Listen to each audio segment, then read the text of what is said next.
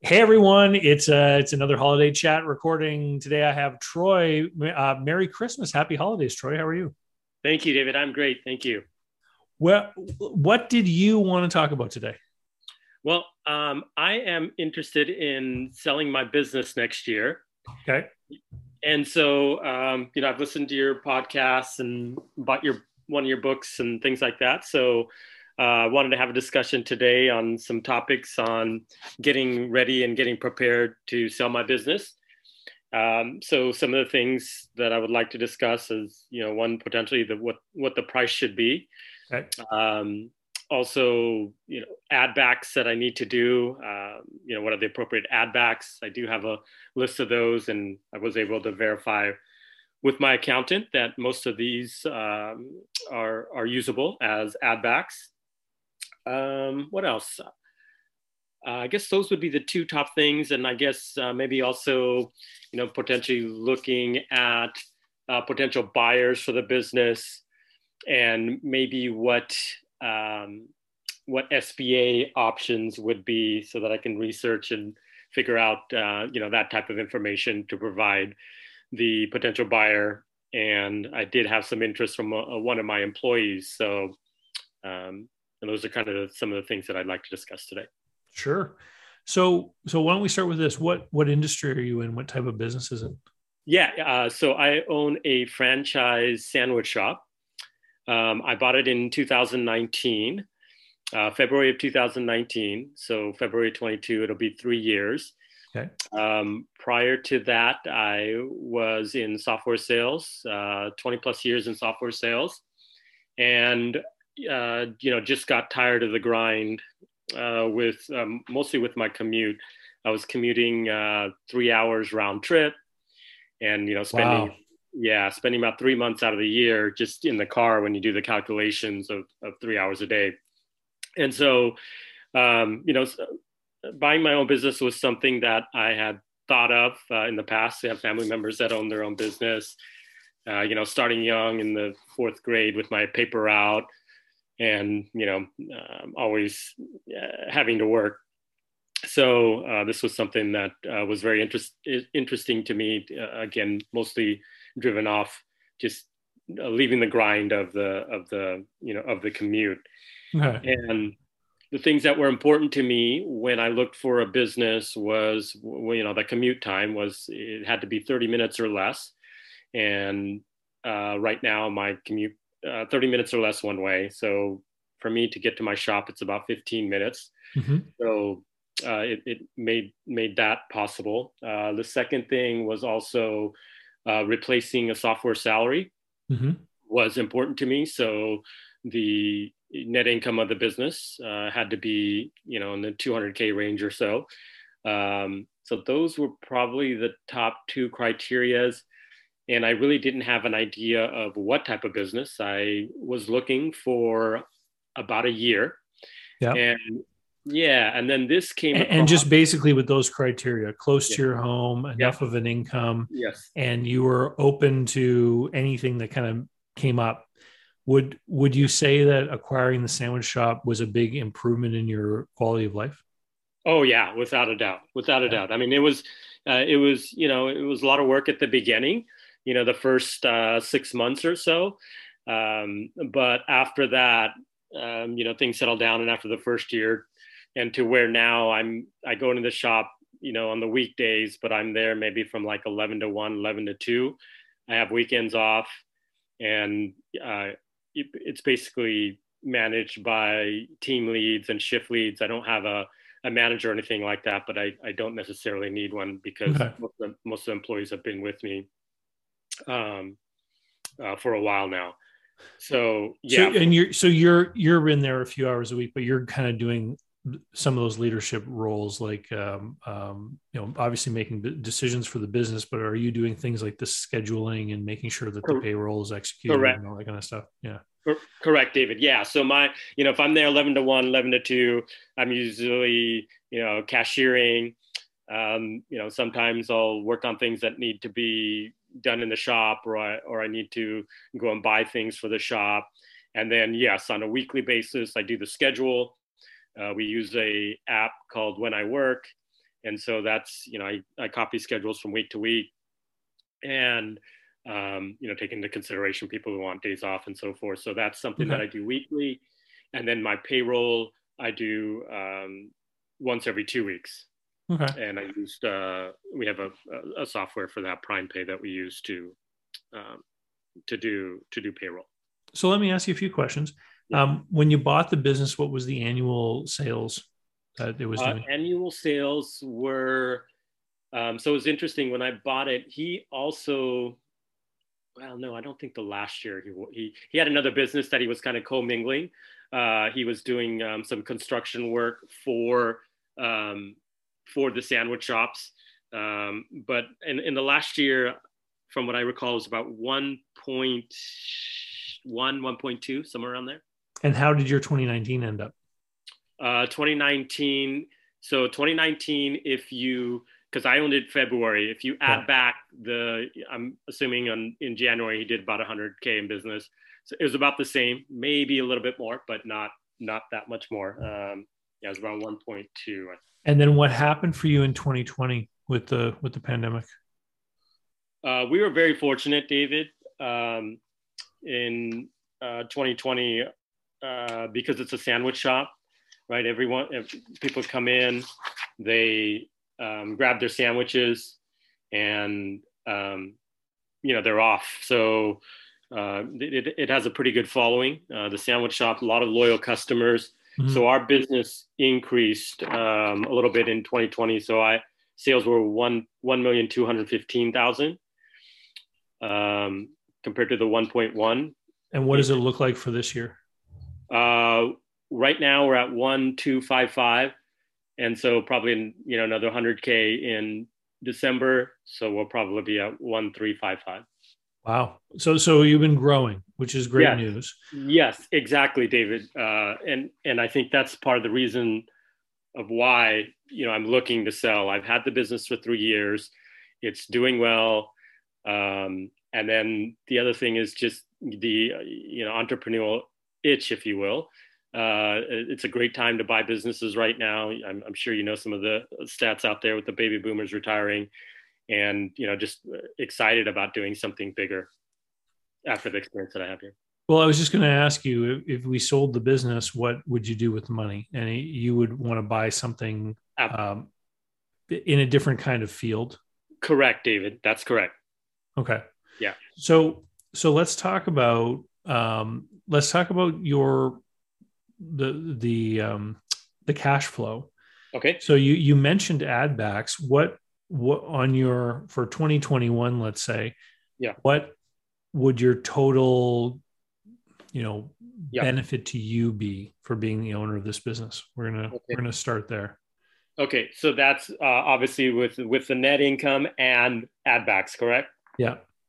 And if you can list off the add backs you're adding back, that'd be great. You got it. Okay, so net income end of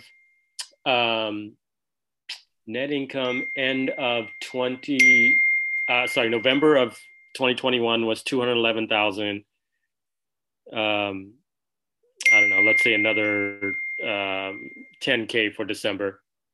Okay. So we're at 220, let's say.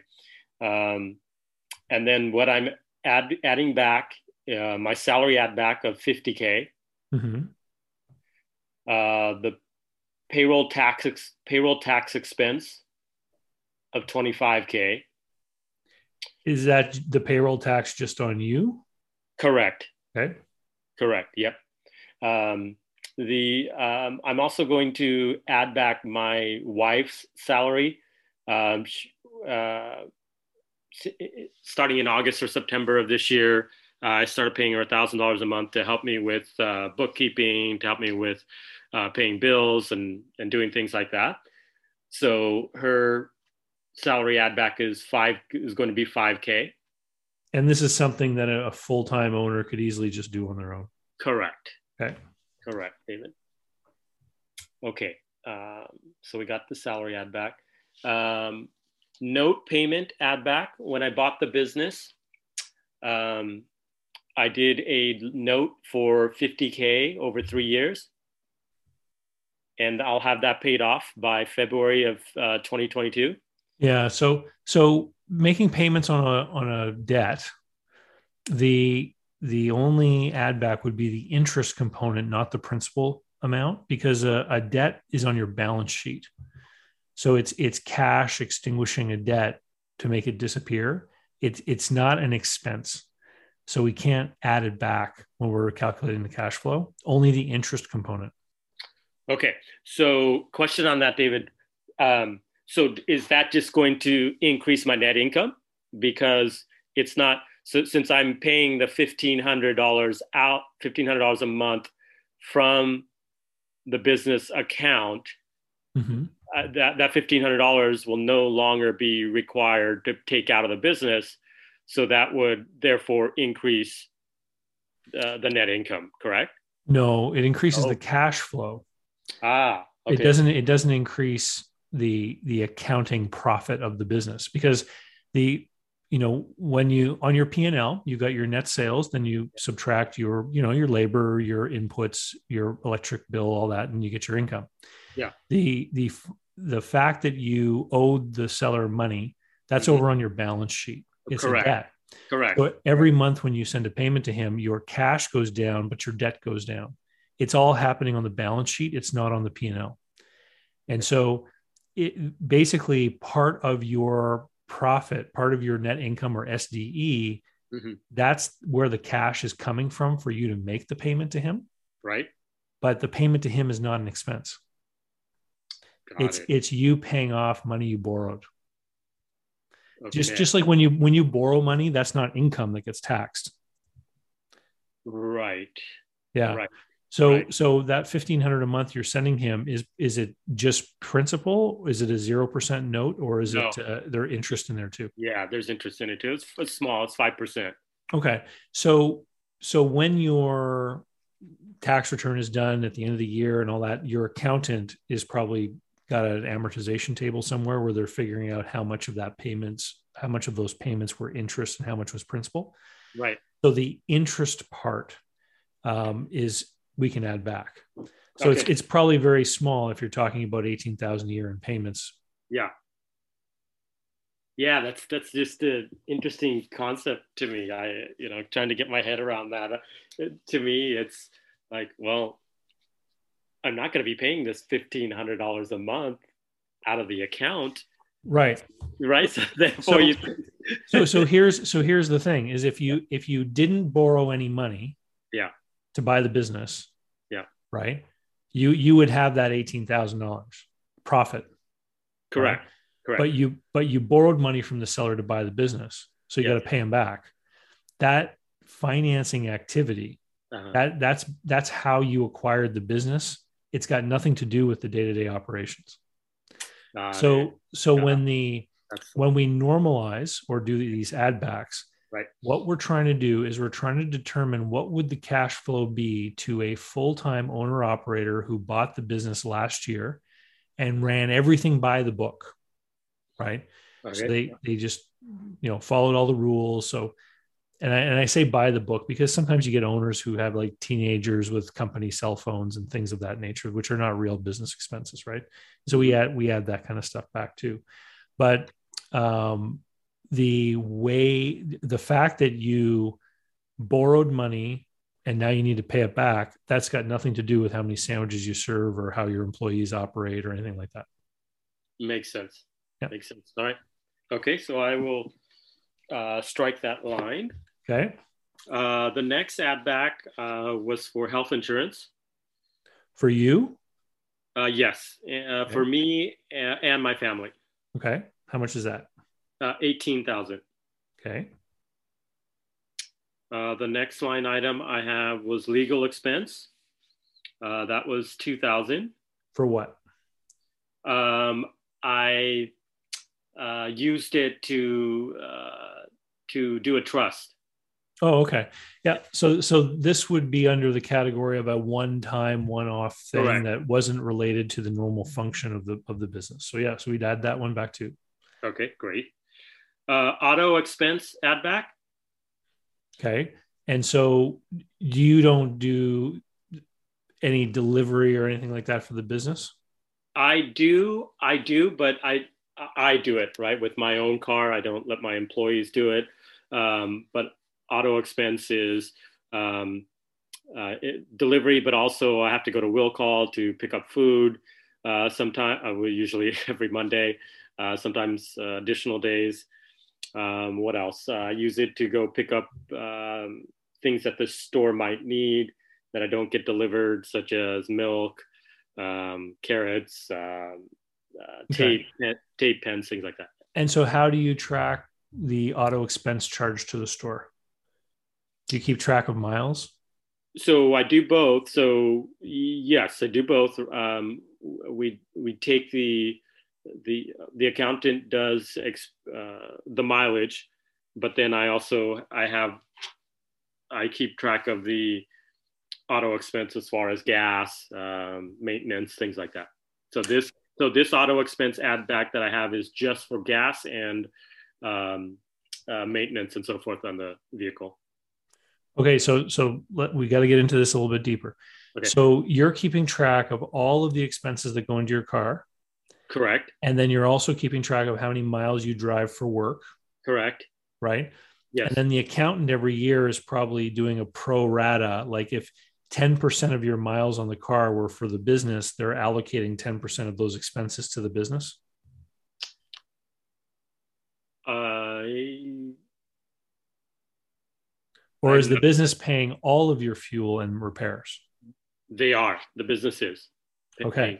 Yeah. So so this is why it's important because um, when you're doing these calculations, people will sometimes add back all kinds of different things. But what the litmus test is when you get into due diligence and you have a buyer examining what you're doing. Right. And so if a buyer sees that you were driving around in your car all year and you put all the expenses in the business, then they know that not all of that auto expense is related to the business, right? Okay. Yep. So the question is how much are you saying the business really needs to spend? Because what you described to me is the in fact the business does have some kind of transportation need, Yeah. right? Yeah. So there's certain things that you have to go around and do. So there's a couple of ways you can do this. Okay. Number one is you could add back all of the auto expense, but then create a new expense based on the actual mileage that the business used your car. So if you've ever worked in a place where they paid you mileage for using your personal car, Yeah. like Yeah. around here, it's 50 cents a Yeah. kilometer, Yeah. so I don't know, like 80 cents a mile or something like Right. that. Right. And you just have to be transparent about it. So if you say, I'm adding back all my auto expenses, but I'm now going to add an expense for the 300 miles my car was used for business use, times this amount per mile, Mm-hmm. then people can understand that quite clearly. Yes, this is the real expense of the business. The other way of doing it is to add back all the auto expense and then add a cost for having those things delivered as though the business didn't have a car. Got it. Okay. That's the other way to do it, Yeah. right? And I've seen that a lot with more industrial kind of businesses where the owner's got like a $70,000 pickup truck Mm-hmm. and it's a luxury vehicle for him to enjoy, Right. but he claims he needs it for doing deliveries, but they might do one a week. Right. So I'll add back the expense of the truck and then I'll add in the cost of like a delivery service. Makes sense. Okay. Yeah. So what did you have totaled up there? Uh, for ending November 30th, $7,102. So let's put $7,000. And if you were going to leave in quote unquote legitimate use, would that be like a fifth of that or 1/7, like $1,000? That is a good question, David. It's hard to say. The other thing I believe that my accountant also told me was that I think I get mileage to and from the shop because I have no office. So I'd have to figure that out, David. I'm not sure Yeah. because I use it Monday through Friday. I use it on weekends to do stuff if needed. Um, so So So here's the hair splitting Yeah. that you have to think about when you're talking with your CPA. Okay. Is that your CPA is going to be talking to you about the different rules and things as they apply to tax code. Right. Right. So there are certain rules about what you can and cannot do Correct. according to the rules for taxation. Right. And there may be some differences between those rules and the perception that a buyer might have Yeah. of Yeah. what the actual business case need is for the business. Hmm. But whatever you do, just make sure you spell it out clearly so that if somebody asks you, you could say, well, this is how I figured it out. Makes sense. And Yep. they can be free to disagree with you, but Yep. at least they understand how you came up with the number. And if they disagree with you, then they're just going to let that influence their offer to you or what have you. Right. Right. Okay. Okay. Yeah. So what's next? Uh, Next, it sounds like I may not be able to add this back either based on our conversation of the note payment add back. I also um, am making payments to a loan that I took out to buy the business, a HELOC. Mm-hmm. And so I was making monthly payments to the HELOC. But again, it sounds like that won't be an add back, just the interest payments to that. Just the HELOC. interest. Yeah. Okay. So that was 9K. So back. Okay. All right. The next is dues and subscriptions. Okay. And that's $54.23, $5,423. And none of those is for like any trade publication or anything? What do you mean when you say trade publication? Well, if part of the dues and subscriptions relate to your like if you had to be a member of like a local chamber of commerce in that community. Right. That might not be an add back. It's not. Yeah, I don't have anything like that. Okay. Yeah. All right. What's the next one? Have donations. What kind of donations do you make? The ones that I had to Girl Scouts, to I'll have to go back and check what the other ones were. One might have been a memorial fund, like a GoFundMe type of donation. Those are the ones that I can remember off the top of my head. So here's the sort of rule about donations. Okay. Some donations are really marketing and advertising. So if the local Girl Scouts in that neighborhood come to you because they're doing something and they want some kind of donation and you make a donation, it's because you're trying to build goodwill amongst those people and their families, et cetera. Right. Okay. Yeah. So that kind of donation, I wouldn't agree with an add back to that, because to me, that's the regular community involvement that a business might choose to do. And it's part of the marketing and advertising. If you lived an hour away and your business made a donation to your church congregation, for example, that would be an add back. That would be an add back, because it's like you're just using the business to provide money to your own personal desire to give to that thing, that congregation or what have you. It's not related to enhancing community goodwill for the business. Okay. Right. Okay. So yep. Go ahead. So are these mostly all like sort of community based? No, I would say the Girl Scouts are. The other ones are not. So I'll have to go back and adjust that accordingly. Okay. So why don't we take a stab at this, and just give me a number that you as an estimate. Let's do 1,000. Okay. Donations add back. So I'm gonna put 1,000. Okay.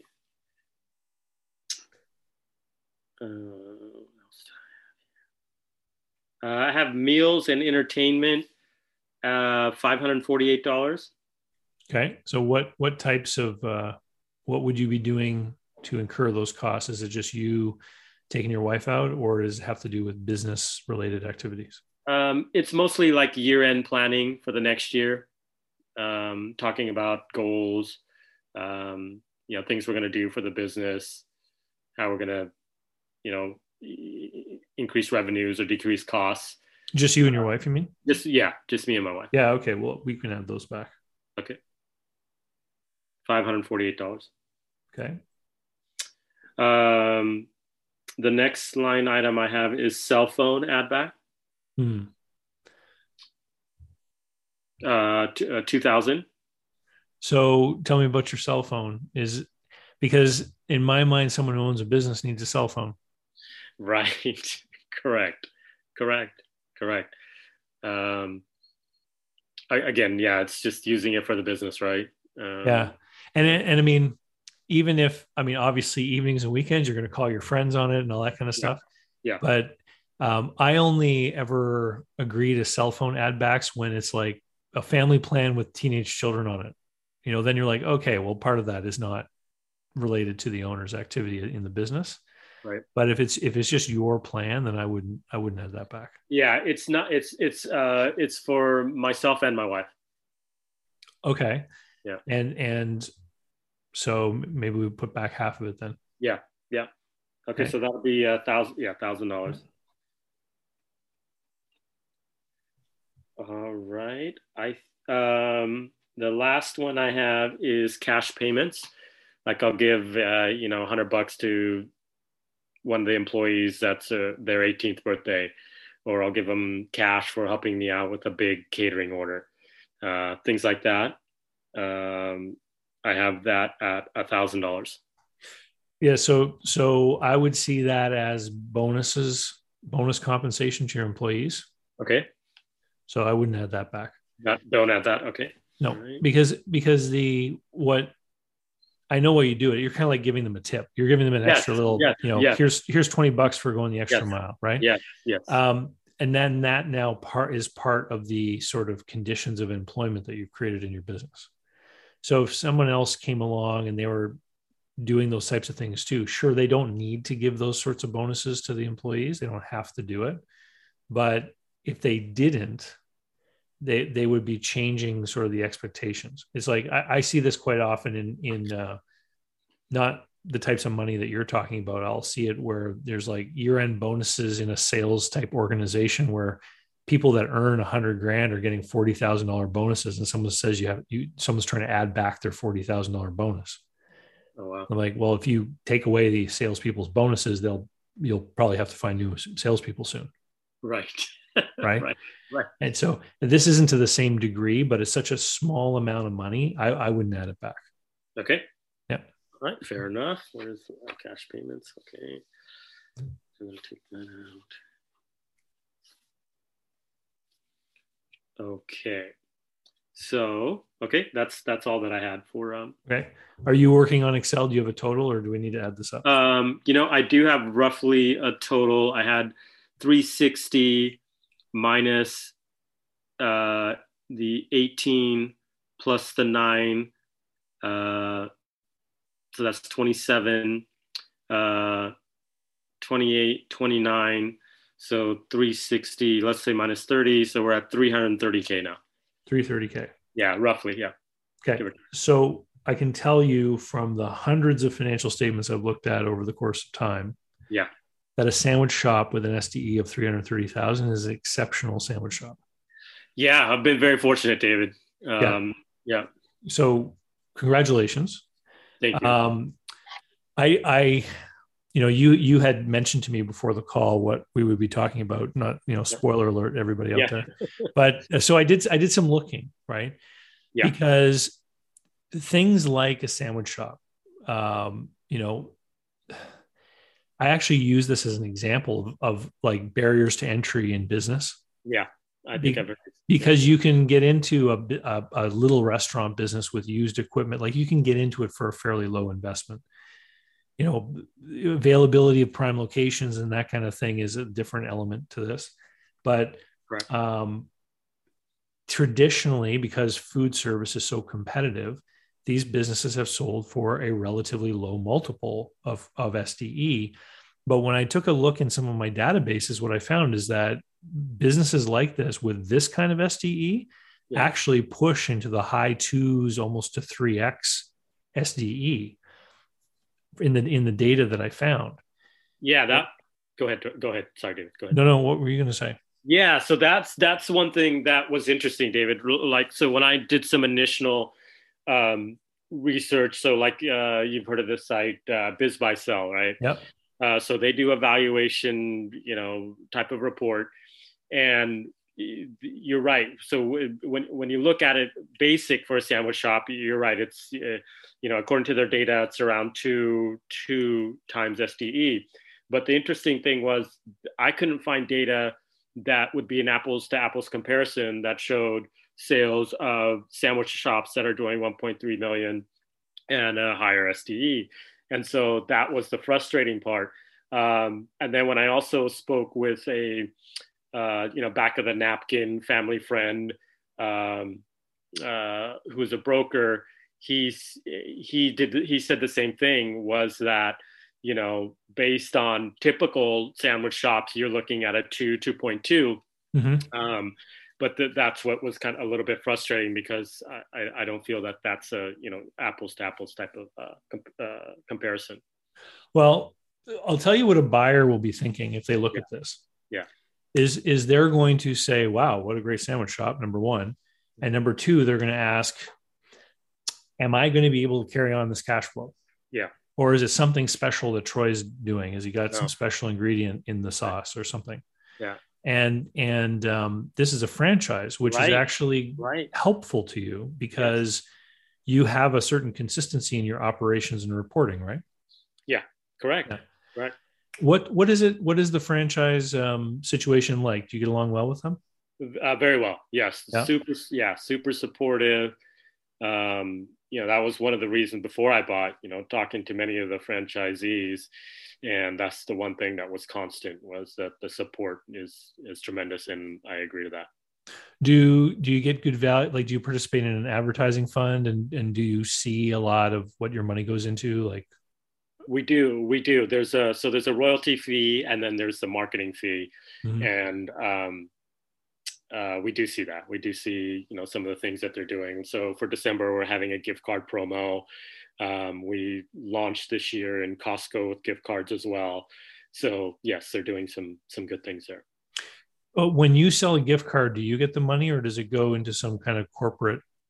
Yes. So and then they can use the gift cards at any location of the chain, right? Correct, David. Yeah. So they'll take it out of my funds, but if they come back, they'll put it back into my No, the reason why I was asking that is because gift cards can represent deferred revenue. It can be an issue, but in this case, the issue is resolved by the fact that you personally don't have the liability for the cards you've sold. It's your franchisor. That's correct. Holds the liability for all of them. So, all right. So here's the concern. The buyer's going to say, is this going to carry on under my stewardship? Right. And what you've got a track record here, even through the pandemic, of sales being strong. Have things started to open up where you're located? Yes and no. So we're in, California. Okay. Masks are still required, right? Coming into the shop. I do have a few tables inside the shop, but mostly everyone will eat. I have a patio too, so I'm fortunate that I have a patio, an outside patio, and most people will eat outside or they'll take it to go. Okay. But, yeah.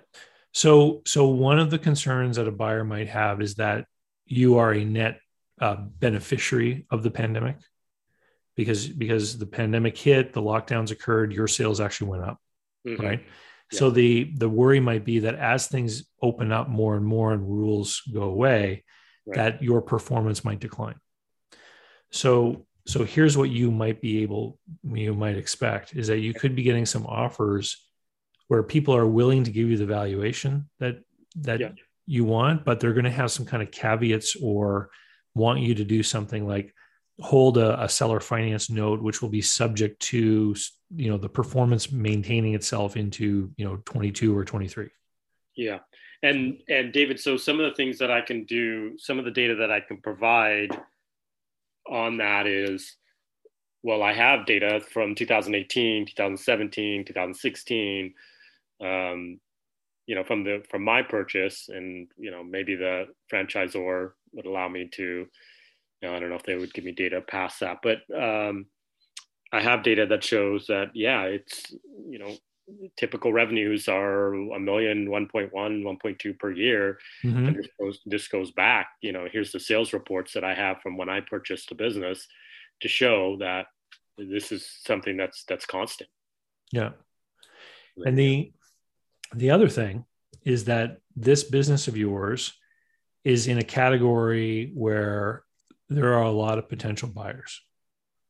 A lot of people could potentially run a sandwich shop, right? Correct. Yeah. And so I think that in as far as your interest in trying to get the highest price possible, I think that the right business broker could probably provide a lot of value for your year. Yeah, David, and that was one of my questions too. I think that I put on there originally that I was trying to figure out, and I forgot to mention, given the price and things like that, and the business broker, I think fees are around 10% or so, and so that seems like a lot of money on a let's say $700,000 price or whatever. I'm not sure where that's going to land. 750. Well, no, because if we've added up 330,000 of STE here, if we if we multiply that by 2.8, or let's just call it 3, like we're close to it's like $1 million. Yeah, and that's where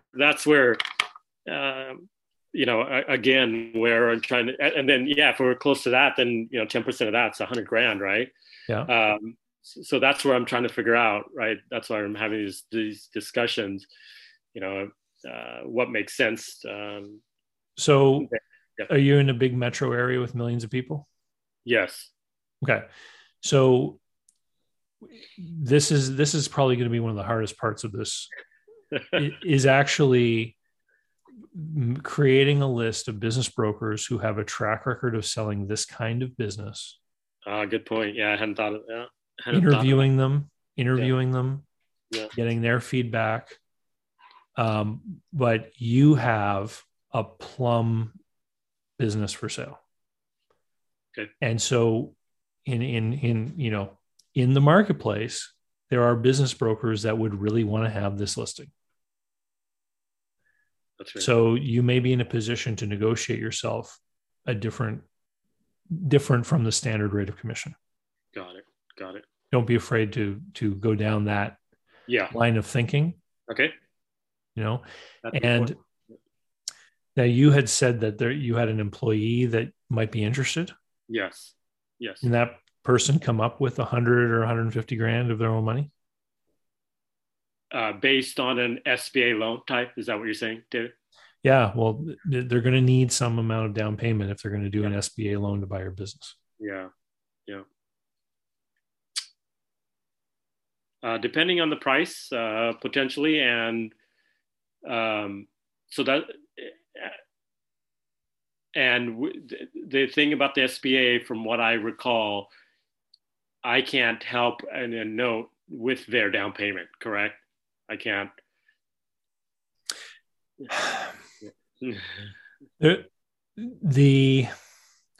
There are certain things that can be done, like if you read the rules carefully and you find the right lender.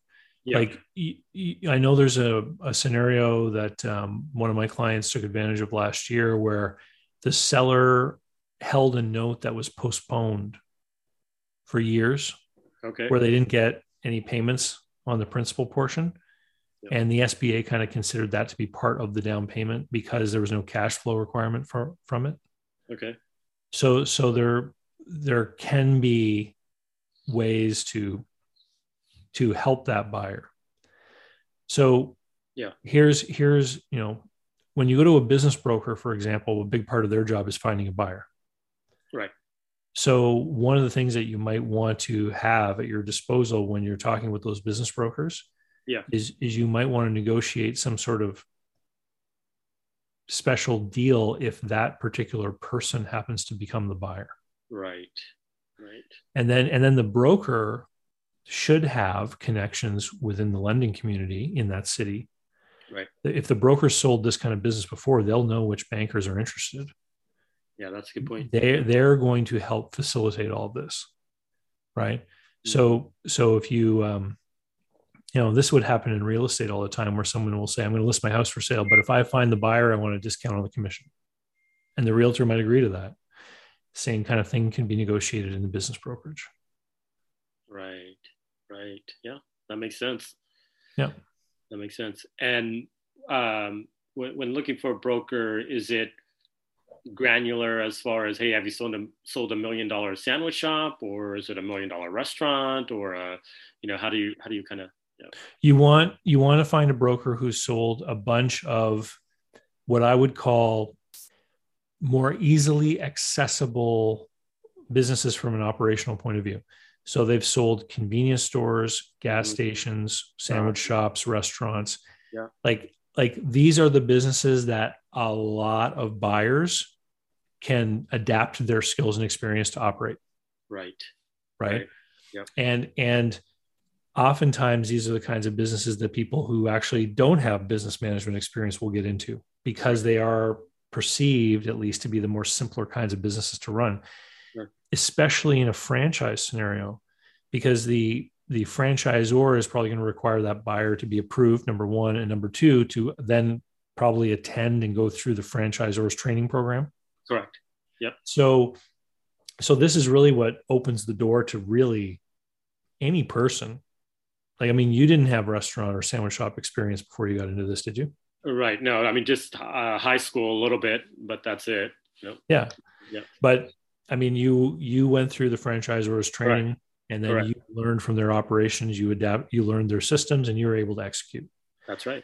And so there's a lot of people that can do that. The same sort of thing can often be said for corner stores and laundromats and things like that. Yeah. So you want the broker who sells a lot of that kind of stuff. Makes sense. Thank you. Yeah. Yeah, that's great. And you want to ask them for referrals. You want to talk with the buyers and the sellers. Right. Yeah.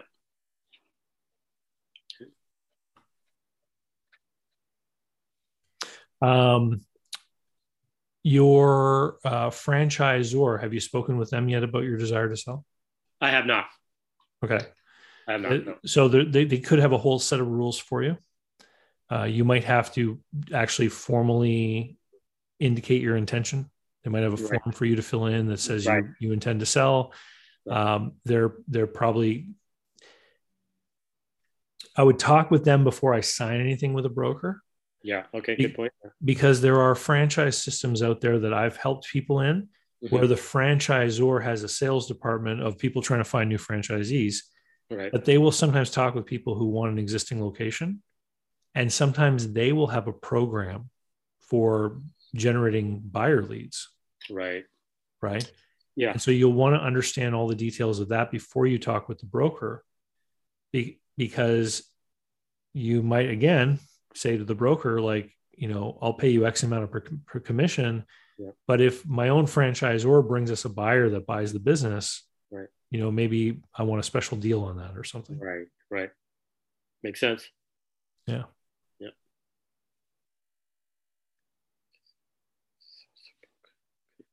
Yeah, that's great. What haven't we covered yet? What else are you thinking? Well, let's talk more about preparation. So you got your ad backs. Yeah. Do you have a relative who is not involved in your day-to-day business that you can trust to keep quiet about this? And in particular, the type of person I'm thinking of is like a mother-in-law. To keep quiet about? Well, this is what I want you to do is I want you to have that person come to your business. Okay. To create a list of criticisms. I see. That's my wife can easily do that. Okay, your wife can do this? Okay, well, that's a good job then. Yeah. Because what you want is someone to come in who's going to have a critical eye to everything.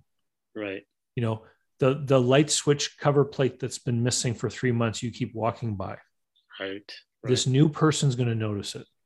Yeah. Right. The dent in the counter, or all these little things. Yeah.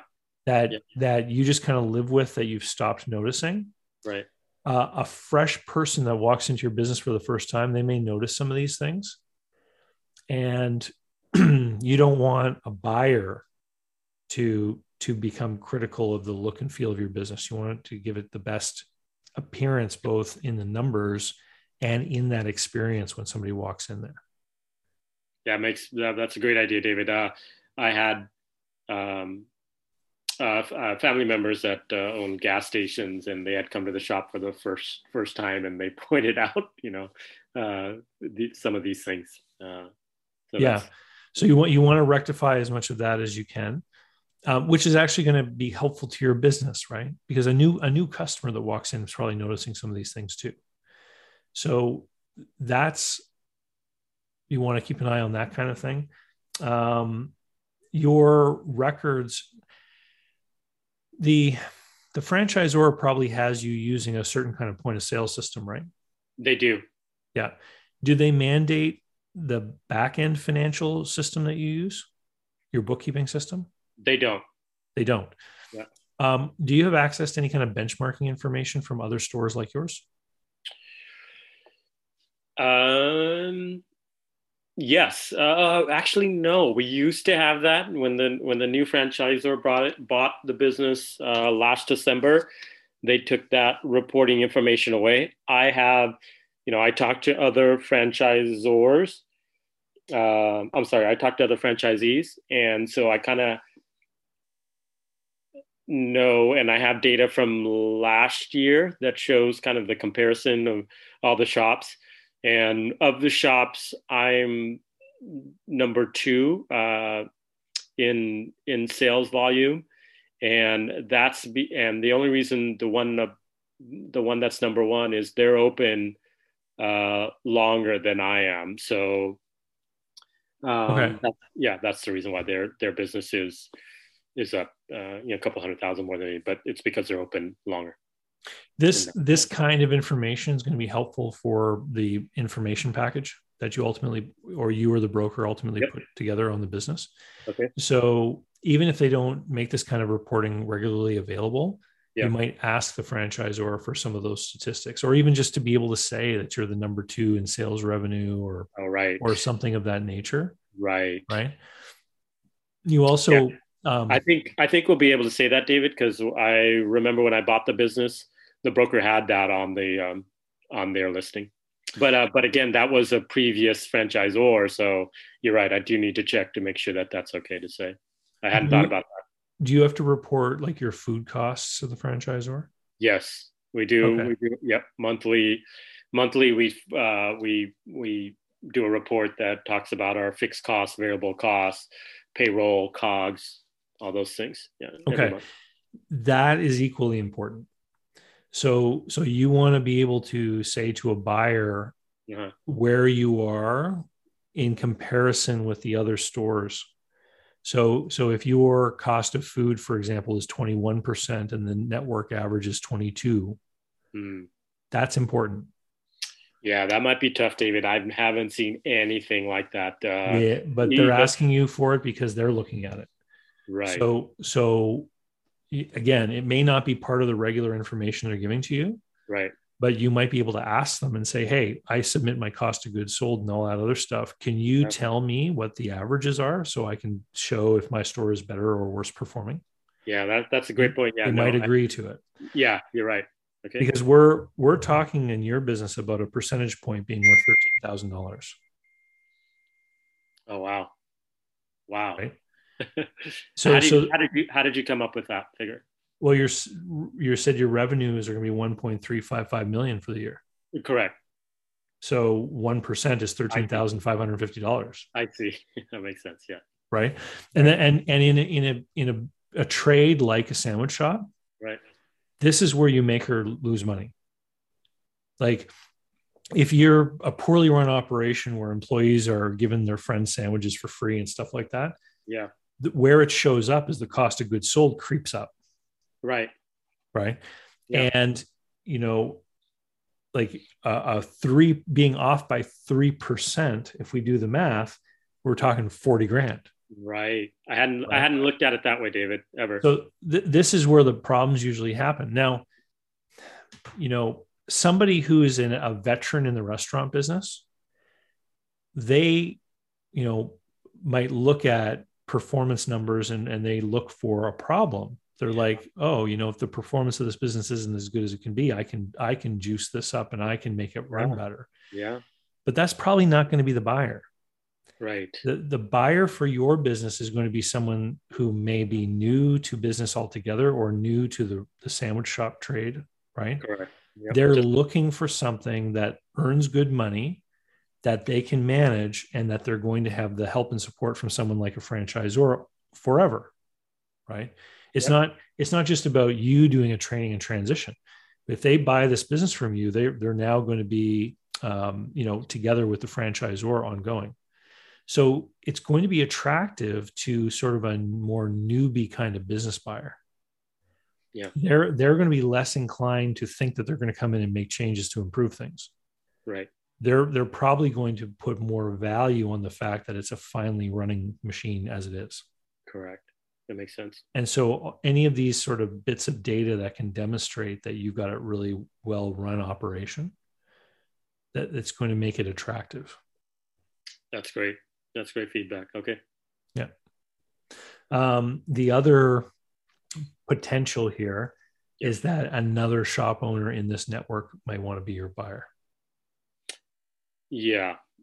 That's Is there anyone else close enough that you think they might feel comfortable managing this one? The ones that I talked to, they're also trying to downsize, right? They're also, he had 3 shops, now he's down to 2, maybe down to 1. In my area, there's smaller shops that are also for sale. There's 3 that I can think of. So not sure if there's a. So you can't think right off the top of your head of one person who might be like interested in growing by buying yours. That's fine. Right. In these scenarios, oftentimes there are other franchisees that are on a growth, plan. So, Correct. All right. Right. Correct. Just an idea. Yeah. No, I mean, the franchisor is looking to expand. So, maybe that's a question that I can ask the franchisor is that given your guys' past background of owning, another large national sandwich shop chain franchise, you may know some other buyers that are looking to buy this type and size of business. If you have any recommendations, let's talk about your plan though with the money. So you sell this business and you go buy another one. Yeah. Have you been looking at the market of what's available for sale? I have. I go to some of the business listing sites like BizBuySell,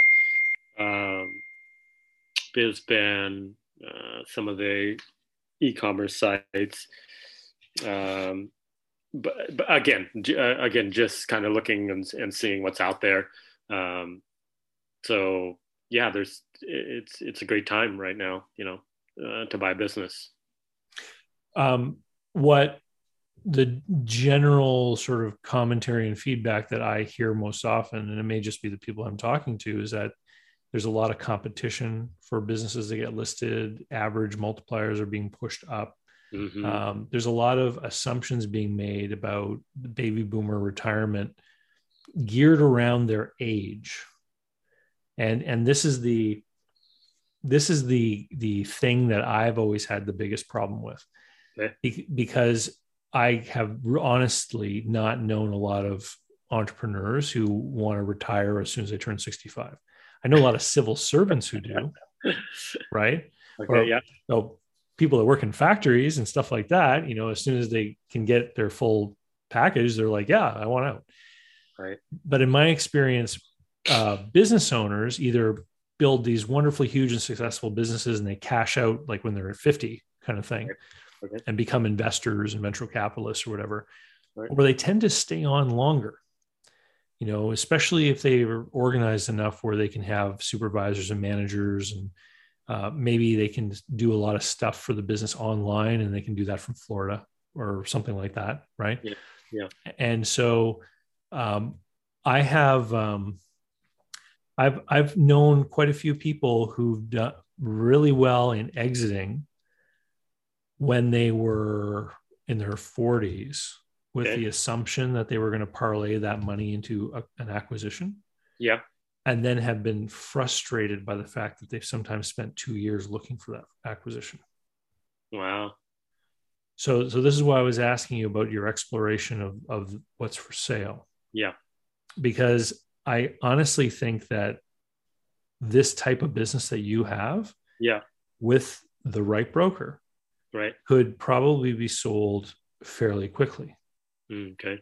So I'm wondering if it doesn't make sense for you to actually start to get into the market as a buyer, to be looking at different things. And Yeah. there's other possibilities. Like you could definitely, for example, parlay the cash flow of this business into being able to borrow or make a deal for getting into your next business without necessarily selling this one. Right. Right. Right. Yeah. Yeah. I hadn't investigated that type of avenue. I've listened to some of your podcasts and things like that that say that's something worth doing, and I haven't even sat down with my banker to say, how do loans work for you with you guys, and how, if I was interested in buying another one of these sandwich shops, a smaller one for 300K, 400K, how would that loan look like? But I haven't done any of that. Well, I'll tell you that with the kind of cash flow you're talking about, Yeah. if when you want to grow from one sandwich shop to two, Yeah. the bank is likely going to look at it as a business expansion, and they're going to look at the combined entity. Right. Like Okay. you could actually have a banker tell you they'll give you all the money for an acquisition. Wow. And so I mean, understanding your goals and the outcomes you're after in Right. your next thing, I think is an Right. important thing for you to explore. Correct, Because, David. Yep. you Yep. know, one thing that, you just mentioned to me, there's a bunch of these same restaurants for sale. Yeah. There's a few. I mean, it's not. I wouldn't. The off the top of my head, there's three that I know of Mm-hmm. that are in sale for sale here. Yeah. Area. So would acquiring more of the same sandwich shop, would that satisfy what's driving you here? Like, I don't think. No, I don't think so. I don't think so, David. I want to do something else, right? I want to buy a mm-hmm. bigger business. I want to, the next business potential of 500K Okay. STE to a million, right? STE. That's kind of what I'm looking for, and the potential to put to double, triple that type of business. That's Yep. kind of what. Yeah, that's kind of what I'm looking. Okay.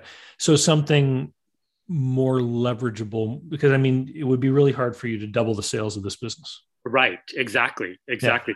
Yeah. Not. I mean, in the franchise, 3, 4, 5% a year is pretty good. So for me to get 10%, I'm pretty happy. So yeah, that's very difficult to do unless you, of course, as you mentioned, buy another one of these locations, and that's something that I'm not interested in at this time. So I would say that while you're doing this, going along these steps of interviewing business brokers and Yeah. and sort of feeling your way through this process and talking to the franchisor, Yeah. really sitting down and creating a list of characteristics and criteria for the type of business you want to buy. Correct, David. Yep. Dealing with questions like talking with your wife about whether or not relocation is something that you're open to. Yep. Those kinds of things. Yep. Because all of that is going to play a big role in what that next opportunity is going to look like. Yeah. If you need to stay where you're living, for example, it's going to look very different than, like, if you're in a big metro area. There are certain business types that get forced out of those areas because of costs, right? Right. But if you're free to go anywhere, then it actually opens up a lot more opportunities. Yeah, yeah. No, that's a great point, David. I mean, I know, in initial discussions, I have a few parameters and things like that.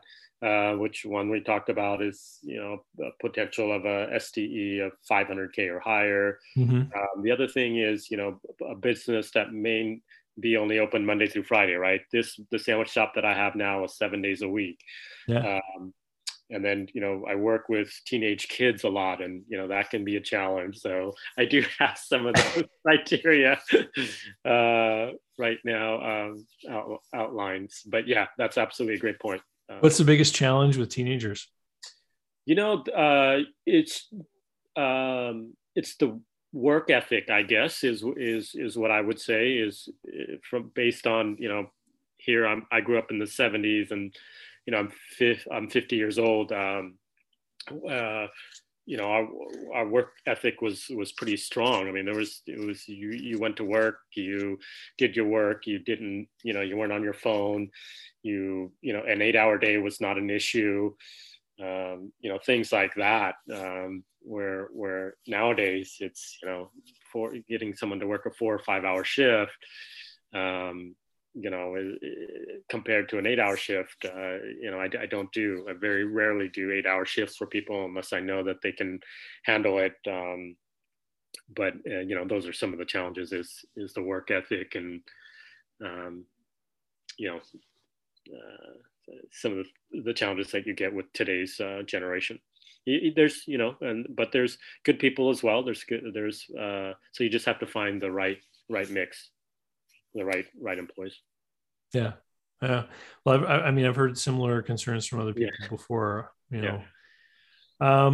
Troy, this has been awesome. Anything else that you wanted to cover before David, we wrap up? Yeah. Thank you, David. I think the one thing that I'm still, we talked a little bit about this, was the valuation part of it, in how do I justify, a 2.8 to 3 if I can't really find the data that says, how do I, that's well, so a couple of things is that when you find a qualified business broker, they're going to have access to private transaction databases you have to pay to subscribe to, which is what I have. And this is what I've looked in, and I've found them.